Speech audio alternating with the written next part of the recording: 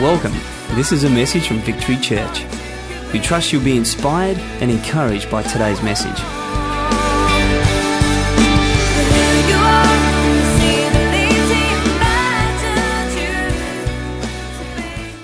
And I want to talk to you very quickly tonight about conflict resolution.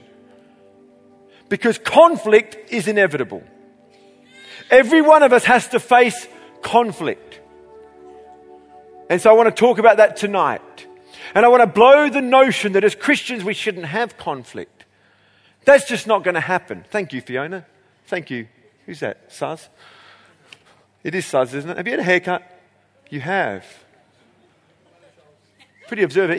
Even behind me, I sense that haircut. And so I want to talk about something that's very real.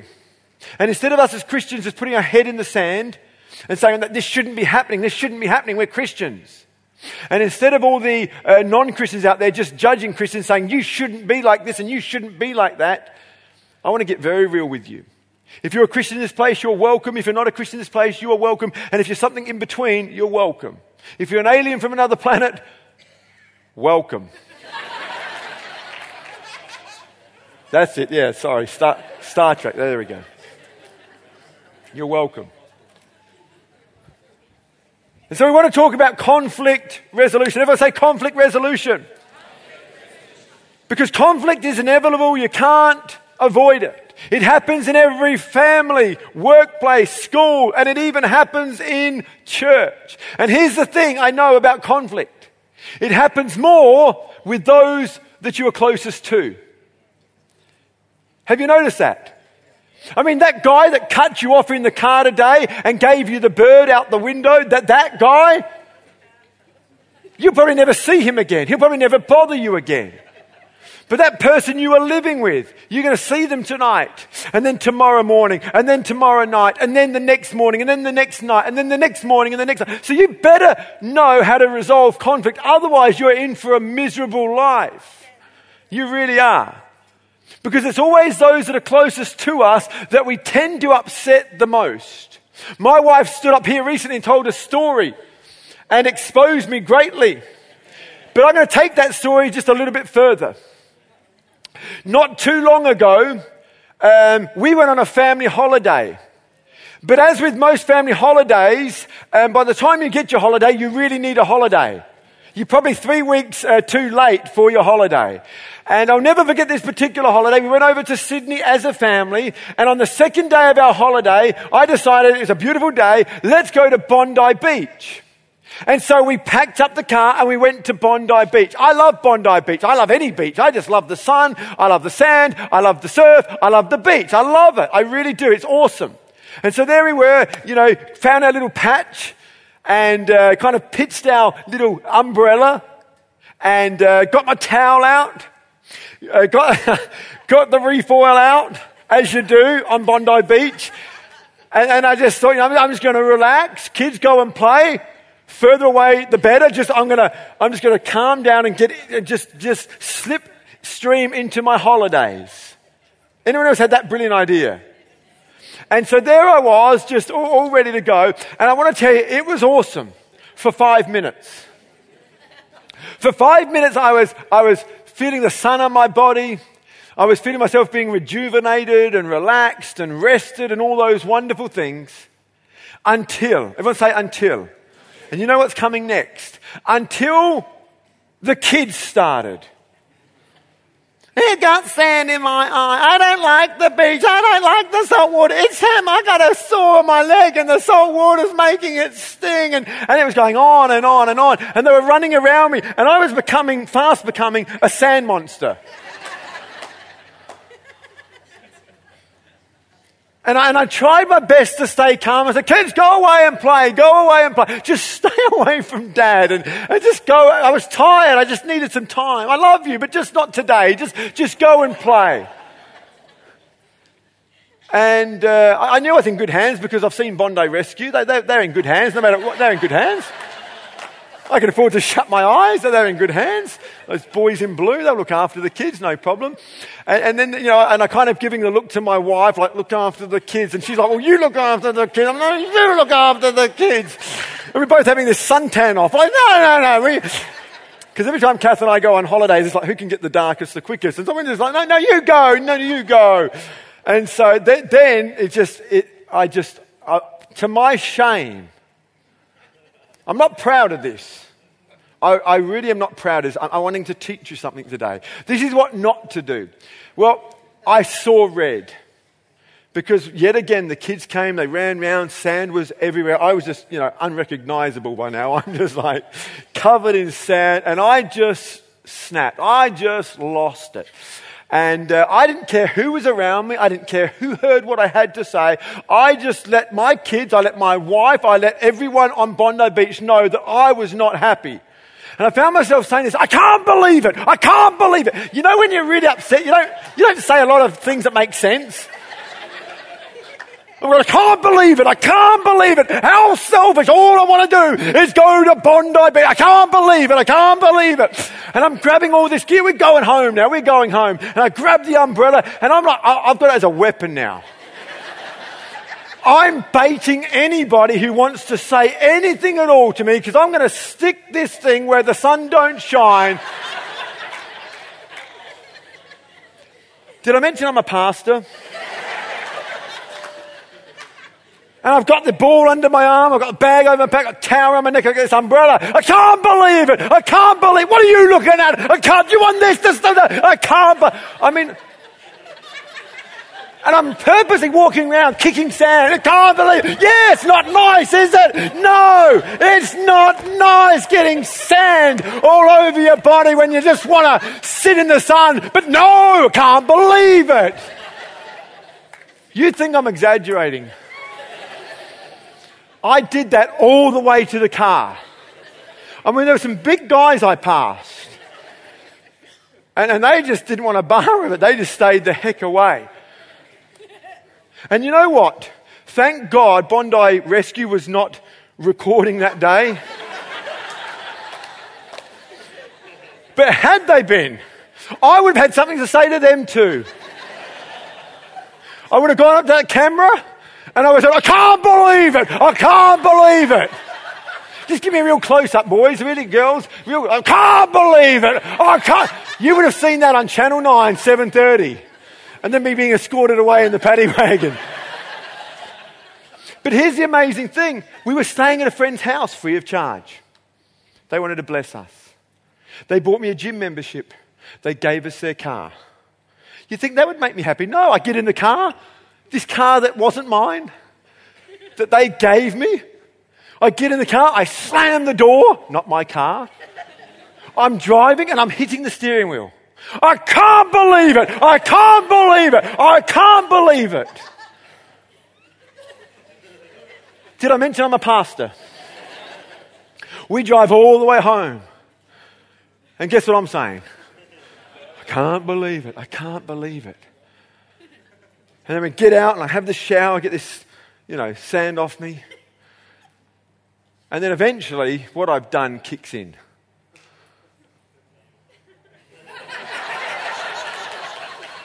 And I'm thinking to myself, I can't believe it. I can't believe it. I can't believe it.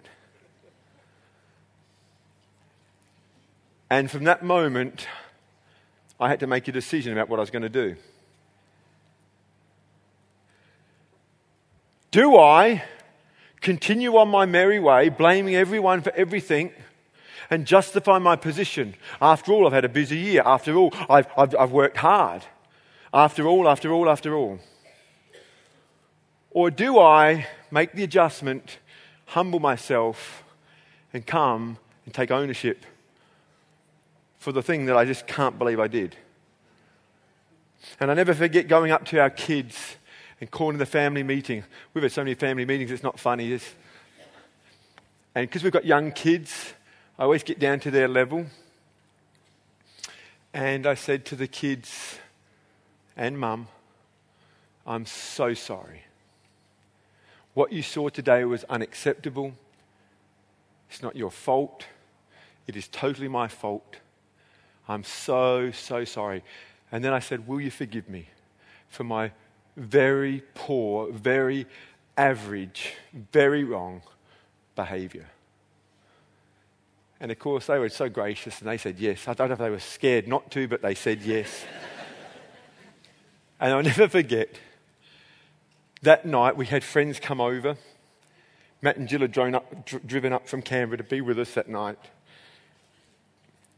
And just when it was all quiet, forgiveness, Mitchie, who was a little bit younger than he is now, he would have been about 7 or 8, says, I can't believe it! I can't believe it! I can't believe it! And to that, this incredible laughter broke out. And it's an amazing thing that this horrible moment ended up being an incredible moment that solidified us as a family, brought us closer together. The Urban Dictionary has redefined the word Bondi. If you look at the Urban Dictionary, you'll see Bondi, to lose your temper. So if we have if Dad's in a bad mood, he's having a Bondi. So I've said that story to say this. It's inevitable. Don't think for one moment that as a Christian, you will be void of all conflict. Don't think that as a pastor, you are void of all conflict. It's inevitable, and how we handle it is really, really important. And I want to read a scripture to you found in Matthew chapter 18, verse 15. This is Jesus teaching. He's keeping it real. He's setting the bar really low, giving everyone the opportunity to be able to pass this test. You do not have to be a theologian to pass this test. You do not have to have done 4 years of Bible school to pass this test. This is just so basic. And that's what I love about Jesus. For the most part, he just keeps things really, really simple. And he says, if a believer sins against you, go privately and point out the fault. If the other person listens and confesses it, you have won that person back. But if you are unsuccessful, which means it's possible that you'll be unsuccessful, I love Jesus. He covers every basis. There's no rose-coloured glasses here. There's no wishful thinking here. He's covering all his bases. If you are unsuccessful, take 1 or 2 others with you and go back again, so that everything you may say may be confirmed by 2 or 3 witnesses. If that person still refuses to listen, are you kidding? Really? There's a chance they may still refuse to listen? Yeah. If they still refuse to listen, take the case to the church. If the church decides you are right, but the other person won't accept it, treat that person as a pagan or a corrupt tax collector. Conflict is inevitable. We can't always stop it, but we can always deal with it. And taking this teaching of Christ and applying it to our life, I want to look at the what, the why, and the how we do conflict resolution. And I know many of you have come for the baptism, and I don't want to take up much of your time, so I want to get straight into this right now. Jesus says this is what you do. That if somebody does something against you, then go alone. It doesn't say get on Twitter and say, he's an absolute pig. Can't believe what I saw today. He says, go to that person that offended you. Go to that person that wronged you. I'm telling you, if we could just go to the people that are involved in our issues, we could just gain massive ground. We would have so much more energy if we just went to the source.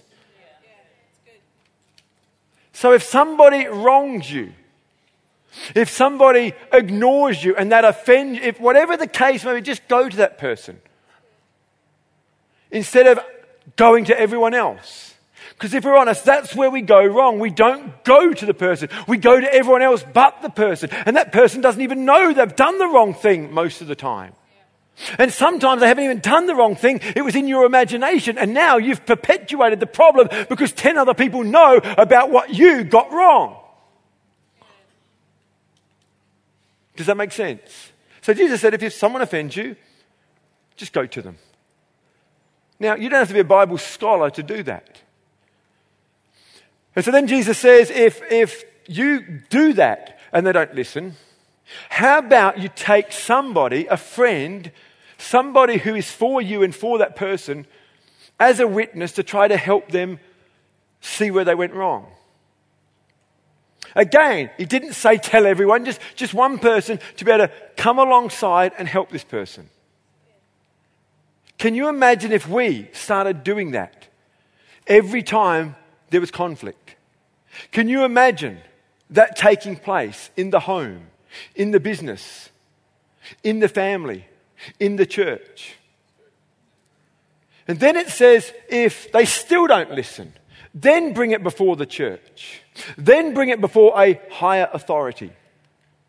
And you can apply that in your business, you can apply that in your workplace, you can apply that in the church. And then it says, if they still don't listen, wipe your hands and have nothing to do with them. Just let them go. See, some people just don't know when to let things go. They don't know when to just drop some things. They just keep perpetuating the problem instead of just letting it go.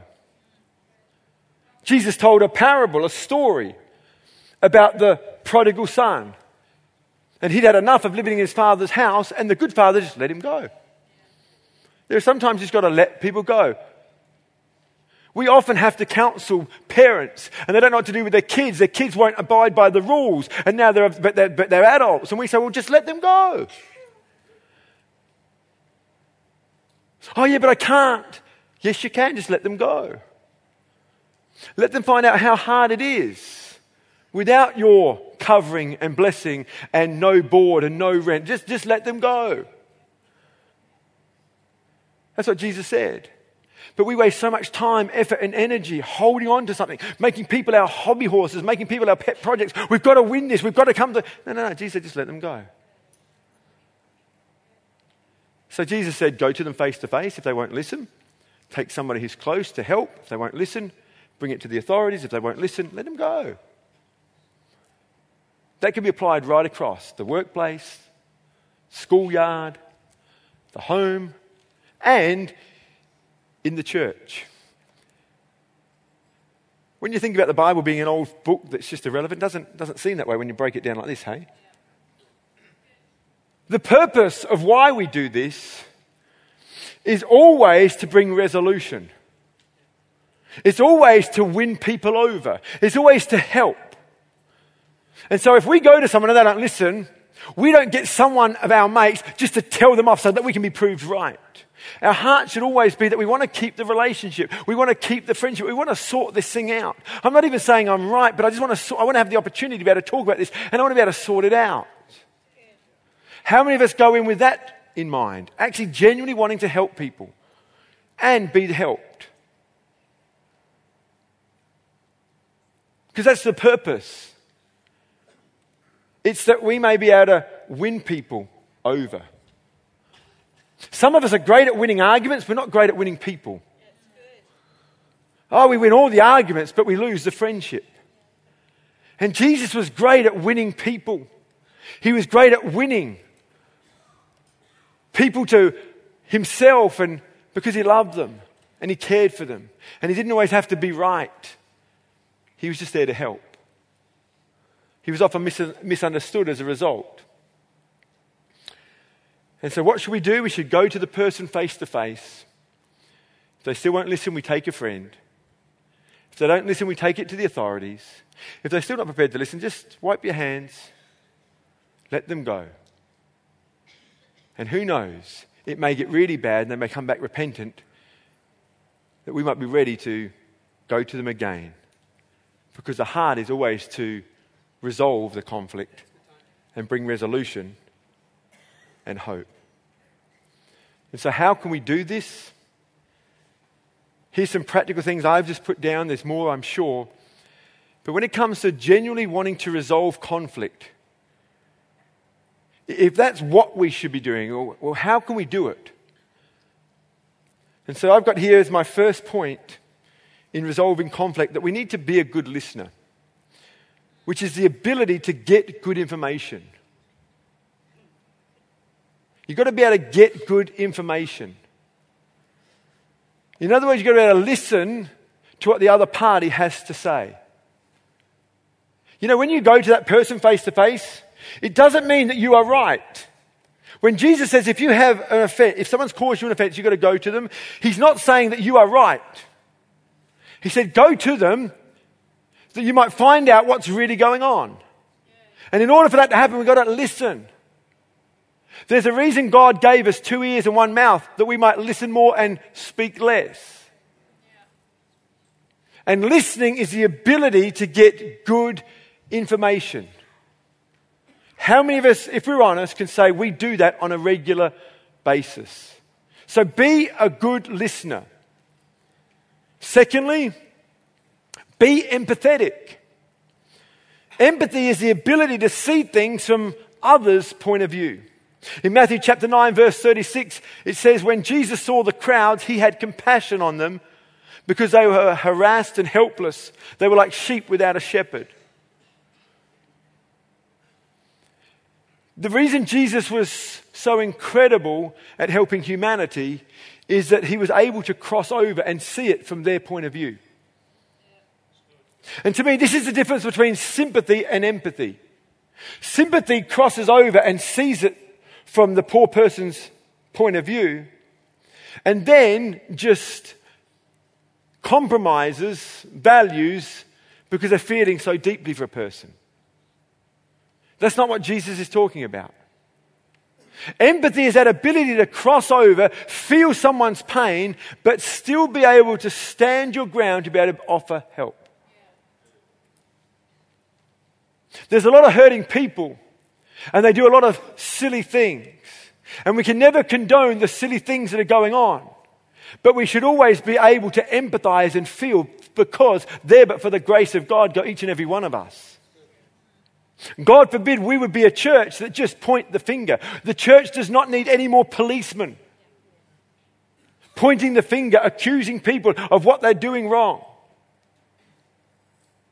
We need to be able to cross over. And Jesus had compassion because he saw that they were helpless. They were harassed. There are many fathers struggling to raise their children. And we can get on our high horse and say, that's ridiculous, the way you're raising your child. But maybe, just maybe, the dad that's raising the children doesn't know what he's doing because his dad never really taught him how to be a dad. Now, that doesn't condone the behavior, but at least this helps us to empathize in order for us to offer help. Are you following me? Thirdly, we've got to be objective, and that's the ability to see things as they really are. In John chapter 7, verse 24, it says, Jesus said, stop making judgments by mere appearances, but make a right judgment. People are great at just looking at a situation and making a judgment without finding and investigating what's really happening.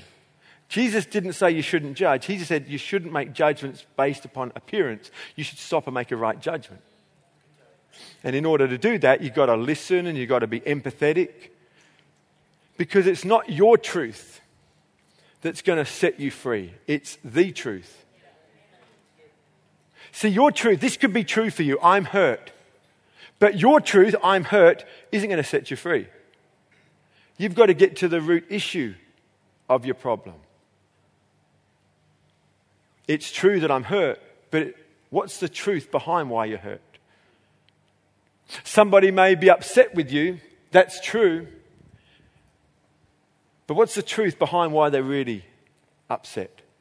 And Jesus was just brilliant at getting to the root issue in people's lives. And I believe we've got to do the same as well. Otherwise, we'll never truly resolve conflict. We'll just be peacekeepers and not peacemakers. There's nothing worse than seeing hubby and wifey trying to keep the peace, and they haven't dealt with the issue.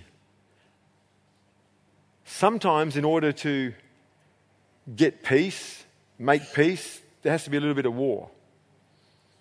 You've got to explore certain areas. And those areas that need exploring are going to cause a whole heap of pain and hurt. But it's worth it, because at the end of it is going to be genuine peace. Have you ever had a Christmas dinner? We've got Christmas coming just around the corner, and families everywhere are going to be keeping the peace. And families are going to get together in their little huddles and say, when we go round Auntie so-and-so's, remember, this is what we're not allowed to talk about. Please, for God's sake, kids, don't mention the car. Don't mention the broken wall. Don't mention what happened 5 years ago. And so everyone's on eggshells. They come round. 'Tis the season to be jolly. And the kids are filled with all these things that they're not allowed to say and not allowed to bring up. Don't mention the war. And so everyone's tense because we're just trying to keep the peace. And we're not called to keep the peace, we're called to make peace. In order to make peace, you need truth. So let's be objective. Fourthly, let's be assertive. That's the ability to give good information. In other words, we need to tell people how it is for us. Clearly. Don't have to go on forever. But just be clear about how it is for you. And so if you were hurt because someone said something, it doesn't mean that they meant to hurt you. It may mean that they don't know you well enough and your background well enough. And so if somebody hurt you, I would extend them the benefit of the doubt. This is how I would do it. I would extend the benefit of the doubt. And I would say, I want you to know when you said that, that upset me. And it's not your fault, but what you need to know about me and my background is that I have this, this, and this going on. And when you said that, because of my background, it triggered something in me. And just be really clear about that. This is not hard. And we can resolve conflict, we can move on, and we can just have a great life. We've also got to be flexible, and that's a willingness to explore possible solutions. See, it's not a one-size-fits-all world. Can you imagine someone stumbling in here, and I would have loved to act it out because you've got Cez all dressed up and stumbles in here and he's drunk. And he's just shouting out a whole heap of things against me, against the church, against whatever. I wonder what would be the first thought in our heart. How dare you come into the house of God? How? But this is what I know about alcohol abuse. While the effect on a body may be the same when you drink too much, the reason why people pick up a bottle in the first place can be oh so different. And if we just tar every alcoholic with the same brush, we're going to miss an opportunity to be able to help that person. Because someone could stumble in drunk because they're an alcoholic and that's all they've known. They've been drinking since the age of 6 because their dad gave them alcohol at that age and they just acquired a taste for it and they've been drinking ever since and now they're at 26 years of age and they've been addicted to this substance for 20 years. Have you thought about that? Or maybe, just maybe, there's a man, he's never touched alcohol in his life, but he's just lost his whole family in a car accident. And the only way he can deal with the hurt and the pain is to numb every sense and every thought and every feeling that he has. And so he's drunken himself into a stupor and he comes in looking for help.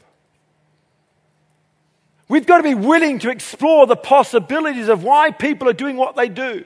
Parents, listen to me. Your kids will get into trouble of all sorts. That's a given. That's if you look at the word kid in the original Greek, it means trouble. Kids have a knack of getting into trouble. It doesn't take much discernment from a parent to say, you got in trouble. That's easy. The hard bit, the skillful bit is finding out why. Why? I've told this story many times that when I was 12 years of age, I got caught shoplifting and I felt really bad about that and I was in tears and my mum said this, you wait till your father gets home.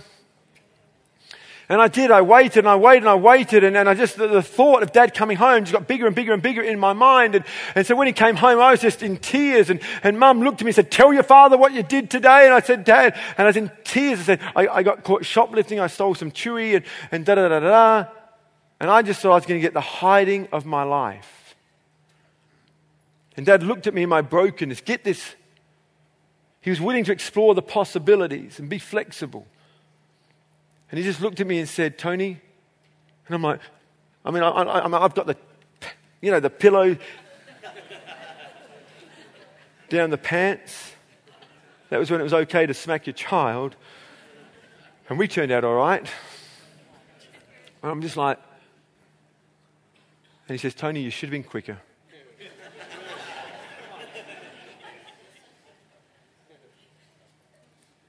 And I'll never forget, as a 12-year-old, learning something. That here's a man who was willing to overlook how my behavior reflected on his parenting. And so he didn't take his anger out on me based upon how I made him look. And he was able to look into the situation and bring resolution to the tension, the conflict that was in the house by being willing to be flexible and explore different options and find a solution that was fitting for the situation. And that taught me something. That day I learnt what unconditional love was. And when I saw the scriptures and I started reading about a God who offers unconditional love, I said, well, that's what my dad did. And I started to realize, hang on, it's my dad who professes Christ. And he was able to do that because he has this God who has unconditional love in him, so he was able to offer that same unconditional love. Now, he wasn't condoning for one moment that I go around stealing. But he was just meeting me at my point of brokenness. And he was willing to look beyond how I made him look as a parent. And let's be honest, parents, we tell our kids off a lot because of how they make us look, if we're honest. And we perpetuate the conflict, and we never resolve it. But he was willing to look beyond how it made him look and give me what I needed, and peace came. And then he sat me down and we talked. And we had a great opportunity just to grow together. Can I just say this? That if we would be willing to do this, something miraculous would take place.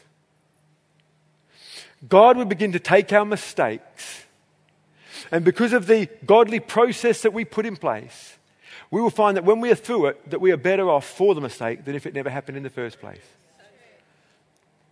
And that's what it means when the Bible says that God is working all things together for the good. Even our mistakes, for those that are called according to his purpose. This is the greatness of our God. That he can take our brokenness, he can take our mistakes, he can take a moment like Bondi and use it as a teaching. He can use it as a moment to bring our family closer together. He can use it as an opportunity to bring this church closer together. He can use it to help. I kind of see this picture when I was in the midst of my anger on Bondi. The devil's rubbing his hands together thinking this is awesome. Pastor loses it on Bondi, but he's getting all excited about the headlines that could be. And because of a willingness to apply biblical principles, the family not only forgives, but we are closer. And I see the devil scratching his head saying, what just happened? I've worked with my brother on staff ever since we started this church. Now, you better believe that working with your brother doesn't mean it's always going to go well. It doesn't mean it's going to be peace all the time. But what I thank God for in Pete's life and my relationship with him is that although it's had its conflict, and many times, I'll be honest, we are closer today. Our relationship is stronger today because of what I've taught you in this place tonight. And so,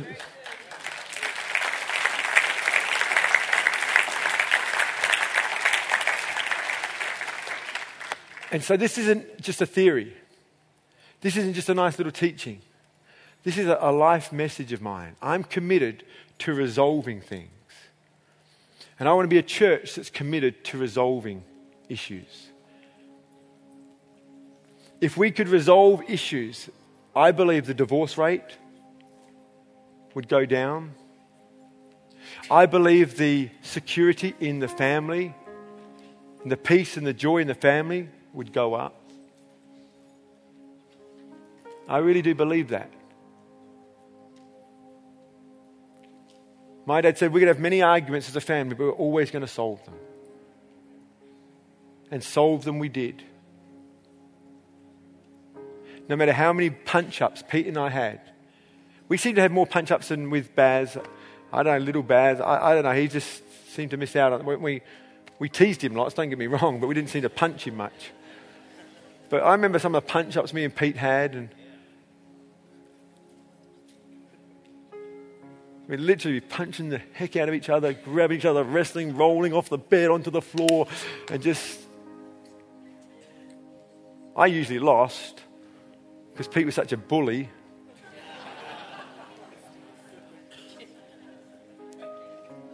And Dad would let it go and let it go and let it go and think, okay, now I'm going to intervene. I'm like, he could have come in earlier.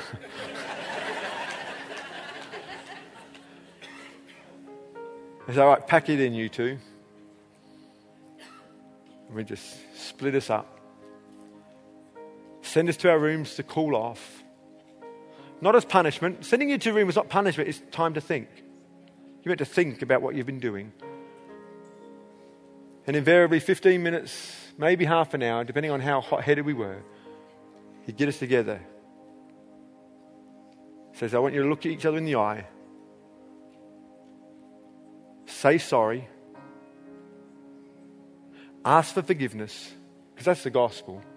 It's not enough just to say sorry. It's, I'm sorry, Pete. Will you forgive me? And then he'd say, tell him you love him. He says, this is how we grew up. I said, I love you, Pete.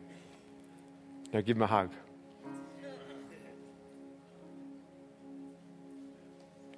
In this church, there's going to be many arguments. In this church, there's going to be many opportunities to get really ticked off. Just take the rose-coloured glasses off tonight, smash them, throw them away. There's going to be conflict in church. There's going to be conflict in your family. That woman, that young girl that you're just smitten. I mean, Aiden, Sarah. I'm so excited for you. I'm so happy for you. Seriously, I'm happy for you. I love the thought that young couples getting together, getting married, that's awesome. That deserves a round of applause.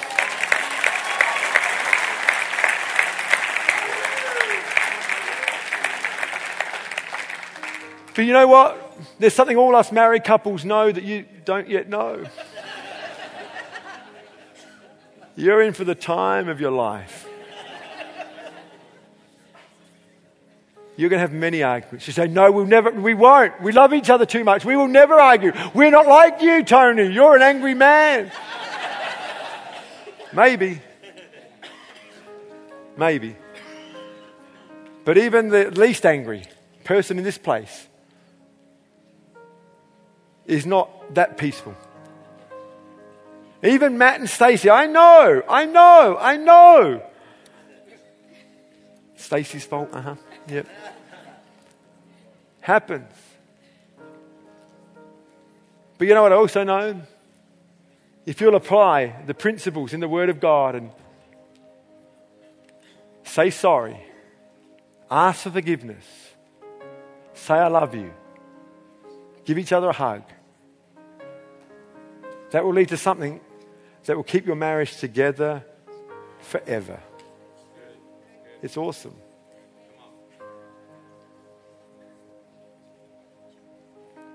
And I want us to be a mature church that can take this teaching and apply it to our lives.